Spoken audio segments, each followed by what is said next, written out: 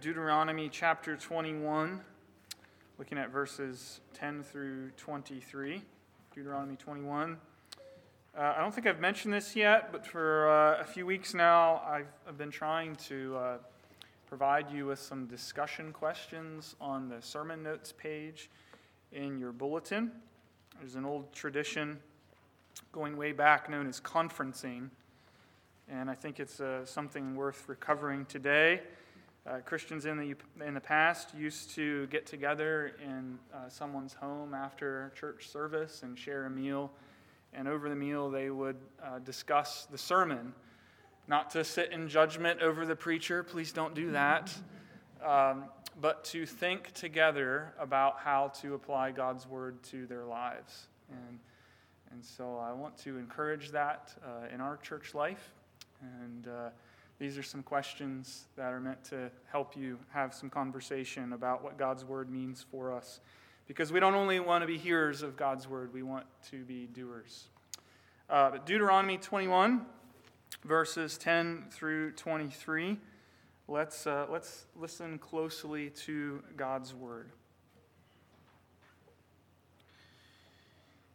When you go out to war against your enemies, and the Lord your God gives them into your hand, and you take them captive, and you see among the captives a beautiful woman, and you desire to take her to be your wife, and you bring her to your home, you bring her home to your house, she shall shave her head and pare her nails, and she shall take off the clothes in which she was captured, and shall remain in your house and lament her father and her mother a full month. After that you may go into her and be her husband, and she shall be your wife. But if you no longer delight in her, you shall let her go where she wants. But you shall not sell her for money, nor shall you treat her as a slave, since you've humiliated her. If a man has two wives, the one loved and the other unloved, and both the loved and the unloved have borne him children, and if the firstborn son belongs to the unloved, then on the day when he assigns his possessions as an inheritance to his sons, he may not treat the son of the loved as the firstborn in preference to the son of the unloved, who is the firstborn. But he shall acknowledge the firstborn, the son of the unloved, by giving him a double portion of all that he has, for he is the first fruits of his strength. The right of the firstborn is his. If a man has a stubborn and rebellious son who will not obey the voice of his father or the voice of his mother, and though they discipline him, will not listen to them, then his father and his mother shall take hold of him and bring him out to the elders of his city at the gate of the place where he lives. And they shall say to the elders of his city, "This our son is stubborn and rebellious. He will not obey our voice. He is a glutton and a drunkard."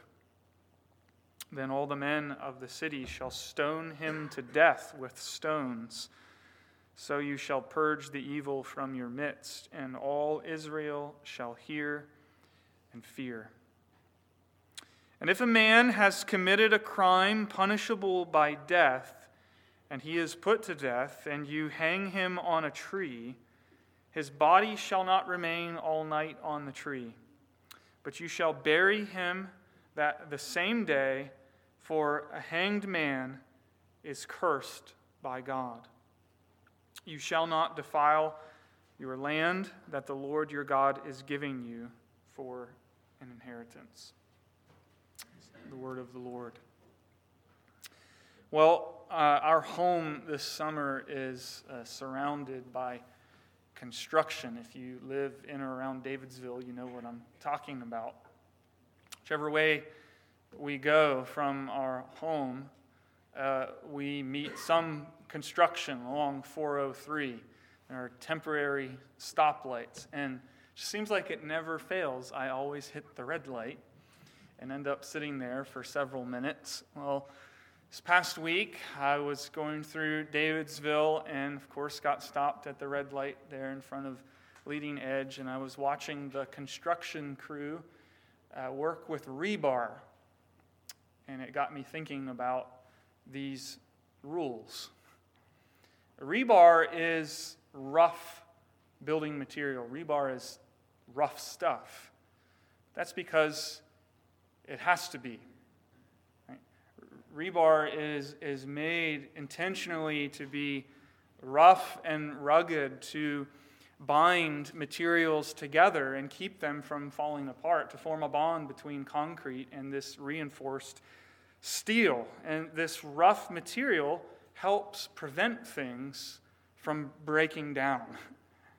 And that's not a bad way to think about the rough edges of God's word here in Deuteronomy chapter 21. You could say that our passage is like a piece of rough rebar. But that's because the purpose of this passage is to keep things from falling apart. After all, that's what happens in a fallen world. Things fall apart. And that's true not just in the realm of architecture and construction. It's true in other areas of life too. And our lives depend upon all kinds of forces to hold things together. And when certain supports are compromised, or when restraints are abruptly removed, the consequences can be devastating. Because the power of sin is real. And the forces of chaos are real. The weight of the world is real. And that's why powerful forces like rugged rebar are not only needed in the realm of construction, but also in other dimensions of life as well. We need reinforcement steel to keep things from falling apart. And with that in mind, I want us to look at this passage in two parts. Okay, first, the rules of restraint. We're going to look at four of them. That's what they are. They're rules of restraint, laws intended to limit the effects of sin in a fallen world. And then secondly, we'll look at the unrestrained mercy of God in Jesus Christ in this passage. First, the rules of restraint. Historically, the church has recognized there are three purposes of the law, three functions of the law. What are they? Well, the first use of the law is it's like a mirror reflecting the perfect righteousness of God. And so when we look into it, we see how sinful we really are, and it drives us to Jesus. This is sometimes called the pedagogical use of the law because it teaches us to run to Jesus Christ alone for salvation. Passing over the second use of the law for just a minute, the third use of the law. And after we have been convinced of our sin and need, after the law has been used by the Spirit in our lives to convince us of our need for God's grace in Jesus Christ, and after we've run to Jesus, trusting in Him alone for salvation, the law of God serves as a rule of life. It is a standard for a life of grateful obedience. It instructs us in the way that we should live. But our passage today, I think it really highlights and underscores the second use of the law, sometimes called the civil use of the law, which quite simply is to restrain evil, to hold it back. Think about bit and bridle on a horse. Jim and Sandy Tuck years ago owned a horse named Morgan, and some of you might know her. A few years later, my family actually had her, and she was a little bit crazy. I've heard Pat say that about her. She was a crazy horse. Anytime you were in the saddle, all she wanted to do was run. And as soon as you let up on the reins at all, that was her cue to get going.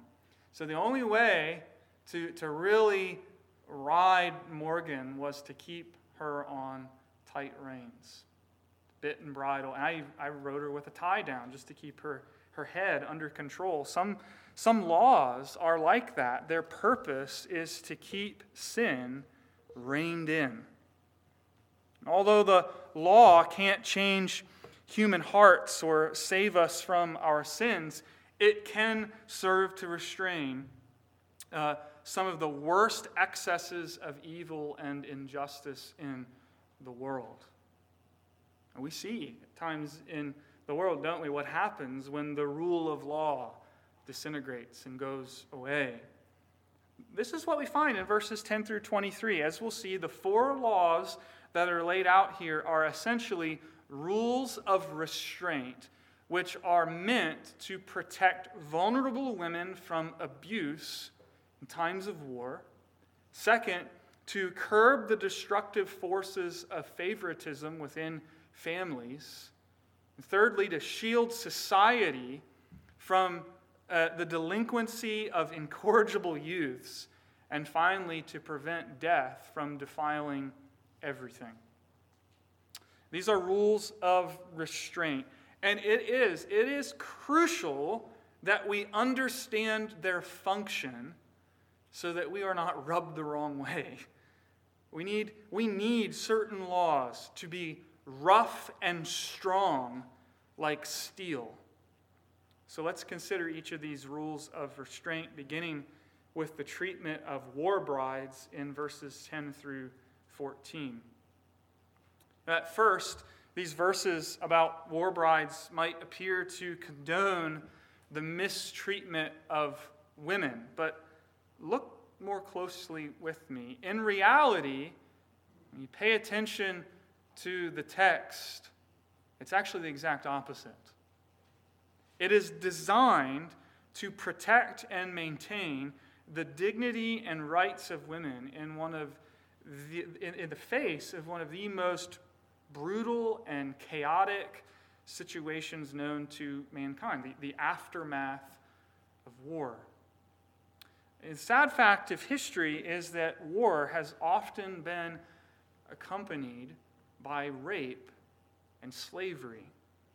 In the wake of one army's victory over another, women especially have often been subjected to sexual abuse and enslavement. And the law of Moses puts a restraint on that and is designed to protect the rights of the weak against the strong.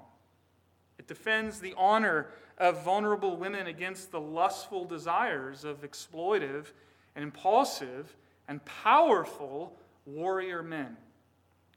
So just ask a couple of questions of the text. I think it's a question you should ask is, okay, whose interests does this law serve?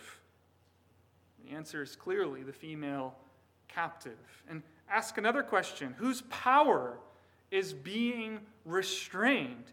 And the answer is the victorious soldier. The law is intended to defend the weak against the strong, with war being one of the most tragic expressions of that kind of situation.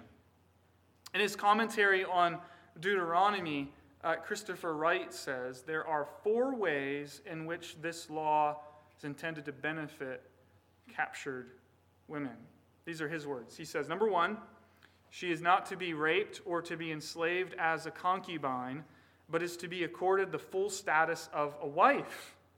Number 2, she is to be given time to adjust to the new situation, to ritually mourn for the parents who are now dead as far as she is concerned. This is to take place within the security of her new home, not in some prisoner or refugee camp. In other words, she's to be treated with dignity, consideration, and care. Number 3, the law compassionately restricts the soldier's bridegroom rights by postponing any sexual intercourse with the woman until the month of mourning and adjustment is over. Number 4, if the man changes his mind and will not undertake marital responsibility toward her, she is to leave as a free woman. She is not property and therefore cannot be sold as a slave. Thus, the physical and emotional needs of the woman in her utter vulnerability are given moral and legal priority over the desires and claims of the man in his victorious strength. That's all Christopher Wright. Now, this rule is one of many throughout the book of Deuteronomy intended to defend the weak against the strong. And as such, I think the relevance of this rule is certainly applicable to other situations of weakness and power. Like the mistreatment and sexual abuse of vulnerable people, sadly, today in our world, includes not only grown women, but boys and girls. It's not limited either to the extremes of battlefield contexts. Yes, we can read horrific stories about things going on in Afghanistan and clearly see the need for such laws, but it comes much closer to home, doesn't it? If we follow the statistics on sexual abuse, we have many sexually abused people sitting in the room right now. And this rule teaches God's people that we have a responsibility to be on the watch and to defend. And by way of extension, this law teaches God's people to be vigilant against all such abuses and to put measures in place to protect the vulnerable from exploitation wherever it may be found. And one of the primary ways that we can protect the vulnerable and apply the general equity or the general principle of this law is by welcoming people into the family, bringing them into the church, which is the bride of Christ. Like the home of a righteous warrior, the church is to be a place where the weak and vulnerable, the traumatized, are given space to grieve. It's what we're to be. Like the home of the righteous warrior, the church is to be a place where foreigners and even enemies are brought in to belong. That's what's happening here. A former enemy is being brought near and included in the family of God. Like the home of the righteous warrior, the church is to be the place where the most humiliated are clothed with the utmost honor and respect and dignity, and the lowliest little girl is treated like the highest lady of the house. Because we all belong to the one who came and conquered so that we might be his holy bride, so that we might be brought into his household. He fought for us, and he died to bring us into his chambers. Just talking to a fellow gospel minister this past week, and he was telling me a story about a woman who's been coming to his church for a few months now, and she has endured 30 years of spousal abuse. And he said every form of abuse you can imagine, you name it, physical, spiritual, emotional, verbal, economic. He took out credit cards in her name and ran up the debt so that if she ever ran away, she'd have to pay the price. All of these different things.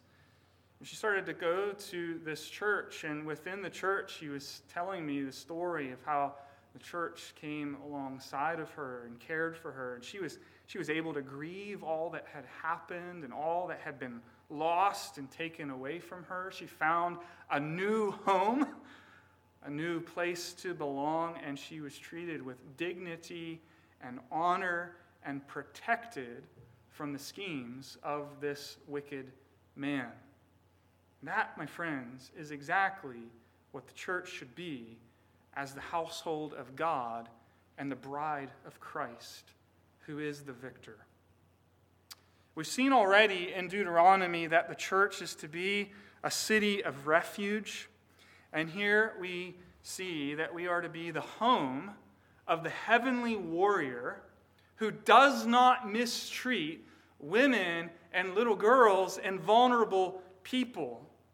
We are to be a people who actually defend the rights of the weak and vulnerable, because that is the care that we have first received from our heavenly bridegroom, from our heavenly warrior when he welcomed us into his house and clothed us.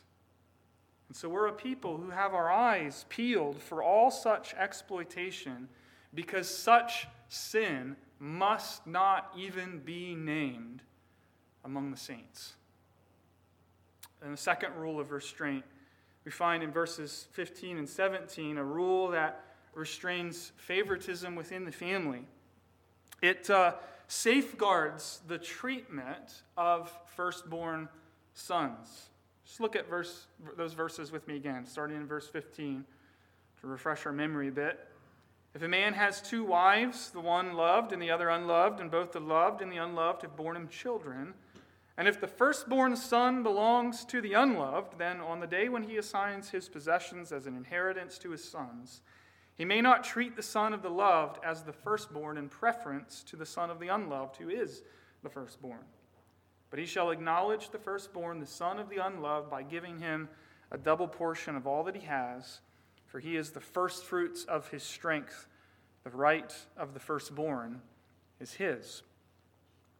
Now, the situation envisioned here, it could very well be, and I think it is, related to the first rule that we've just looked at. In fact, it looks as though each of these rules builds upon the previous one.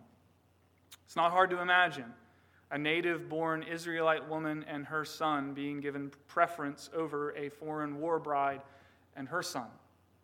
But an Israelite father may favor one son over another for all kinds of reasons, but the law of Moses put safeguards in place to limit the negative effects of polygamy or bigamy. Hear me, please. The point of this passage is not to condone polygamy or bigamy. God designed marriage in the beginning to be between a man and a woman. The man shall leave his father and mother and hold fast to his wife. That is God's intent. That is God's revealed will for marriage. It's how he designed it. So this rule, you need to be careful here to not misunderstand the intent of this law. This rule is not about God ordaining things. It's about God putting a limit on the negative consequences of sin in a fallen world. Right? In a world where polygamy and bigamy had become the social norm. This law restrained patriarchal forms of partiality and prejudice. It's a reminder to us that God is not blind to the harsh inequalities of this world, and this law is incredibly realistic, addressing a situation as it existed on the ground, as it were, to put a stop to the abuses of power. Now, in terms of the abiding significance of the law, Christian parents should take great pains to avoid the sin of partiality, favoritism, which is probably a lot more common than we care to admit. If you're a parent, and you should ask yourself the question, do I play favorites? We need to examine ourselves in this area and repent where perhaps we have fallen into patterns of partiality. Parents command so much power and influence in the lives of little ones. It really is a sobering thing to slow down and consider how much power and influence that you have as a parent for good and not good. And with this comes great responsibility. That's why Paul not only insists in Ephesians 6, children, obey your parents in the Lord, but immediately goes on to say, Fathers, do not provoke your children to anger, but bring them up in the discipline and instruction of the Lord. Both children and parents have responsibilities in the parent-child relationship. Many people have noted how profoundly parents, but fathers in particular, shape a child's conception or misconception of what God the Father is really like. All right, so just think about the damage done by a father playing favorites with his children. Such favoritism would create in their children a fundamental misconception of what God is really like. And so fathers, we need to remember this sacred responsibility. What we do to our children as fathers inevitably influences how our little ones view God. And we have to answer to Him for the ways we represent or misrepresent Him to our kids. The next rule of restraint is in verses 18 through 21, and it deals with the problem of a stubborn and rebellious son. And here we are reminded of just how seriously God takes the fifth commandment to honor our father and mother. Again, notice that the responsibilities go both ways, right? Under the theocratic civil law of the Old Covenant, persistent and unrepentant disrespect and disobedience was a capital offense punishable by death. That's some rough rebar, isn't it? There's no account of this law ever being invoked within Israel. I think we should be careful to note that the provisions in verses 18 through 21 represent a law of last resort. Right? This is clearly a law of last resort. The law is not talking about young children who fail to pick up their toys or say something disrespectful to their parents. It is about seriously delinquent young adults who are a real threat to the family and the community as a whole. And the purpose of the law is to protect the family and the wider community from the foolishness of a stubborn and rebellious young man. Right, within Israelite society, we're talking about an entire family and posterity's livelihood. Right? If the son is a fool now, what will it be like when he inherits the family's substance? Daniel Block points out in his commentary on verses 18 through 21 that Moses elevates the persistent insubordination to parents to the highest class of crimes. Right? Moses elevates the breaking of the fifth commandment to the highest class of crimes. I wonder, is that how we think about dishonoring our father and mother today? Right? When you think about the really bad sins, the big ones, does dishonoring your father and mother even cross your mind? And this is not only an Old Testament thing. The New Testament treats it this way as well. I'll just give you one example. Paul's vice list in 1 Timothy chapter 1, verses 8 through 11, which incidentally is a great example of the second use of the law. But he says in those verses, we know the law is good if one uses it lawfully, understanding this, that the law is not laid down for the just, but for the lawless and disobedient, for the ungodly and sinners, for the unholy and profane, for those who strike their fathers and mothers, for murderers, the sexually immoral, men who practice homosexuality, enslavers, liars, perjurers, and whatever else is contrary to sound doctrine, in accordance with the gospel of the glory of the blessed God with which I have been entrusted. Isn't Paul just going through the second table of the law? And notice how he associates the violation of the fifth commandment with something like slavery.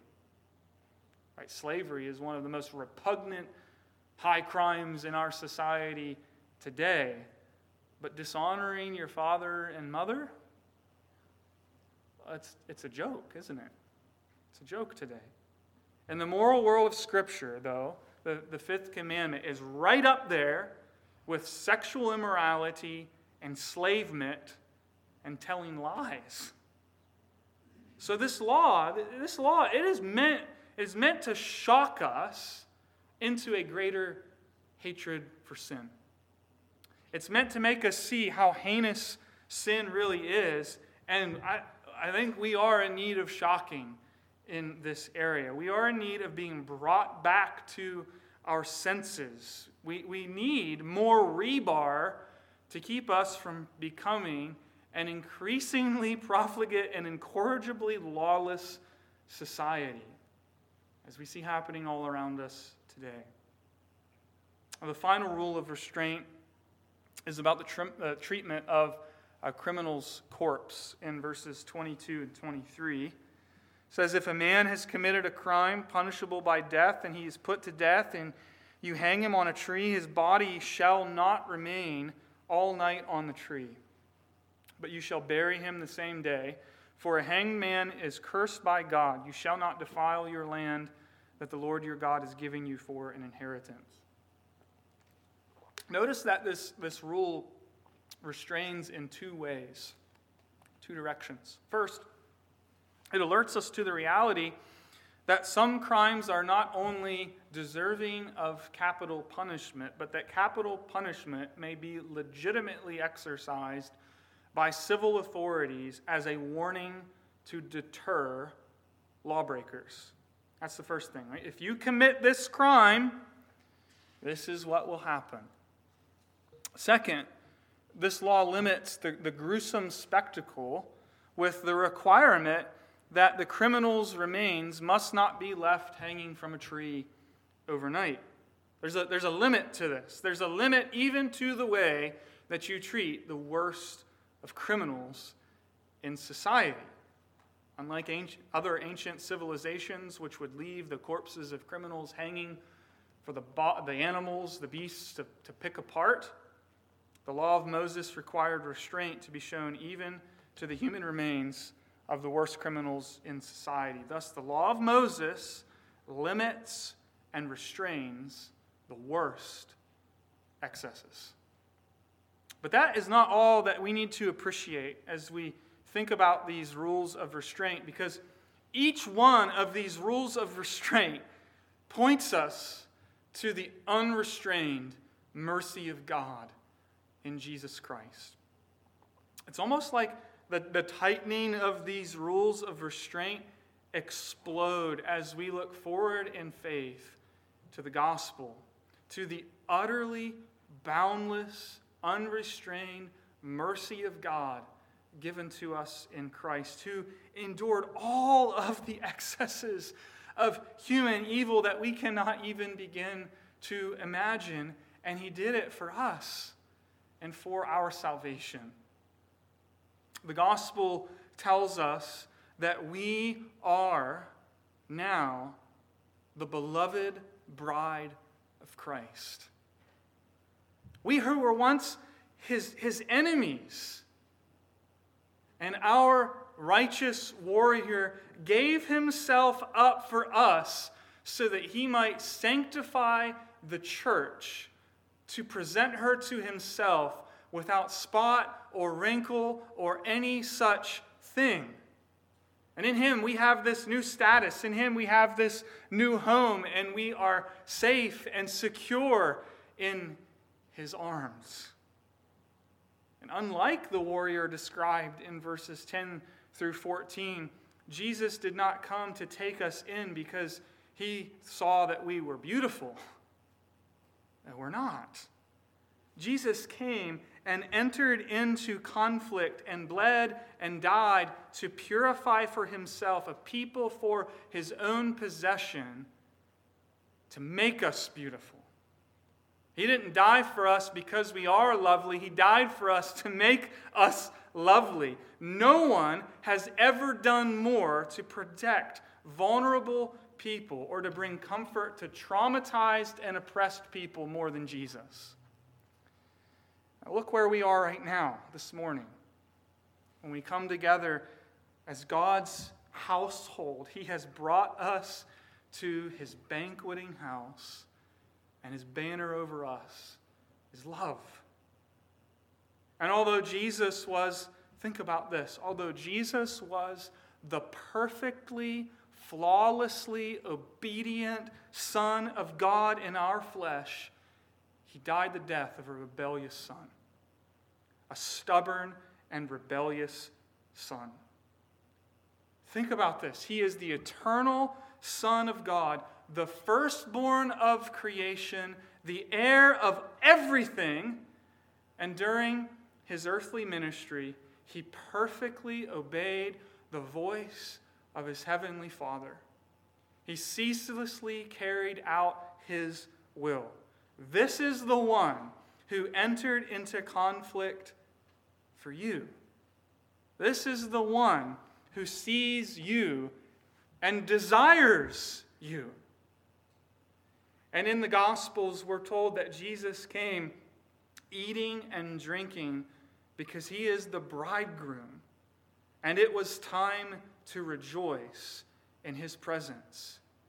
He came. He was here.